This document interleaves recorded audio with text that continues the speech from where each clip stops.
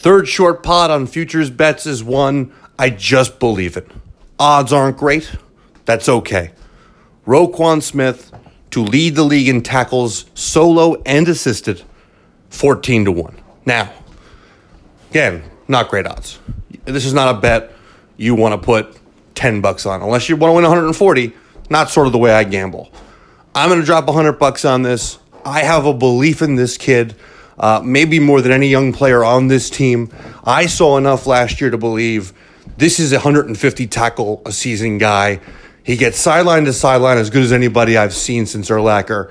He plugs the hole. He's all over. He covers backs. He covers tight ends. He covers everyone. He's going to be a tackling machine. The question will be health. And you can't guess health.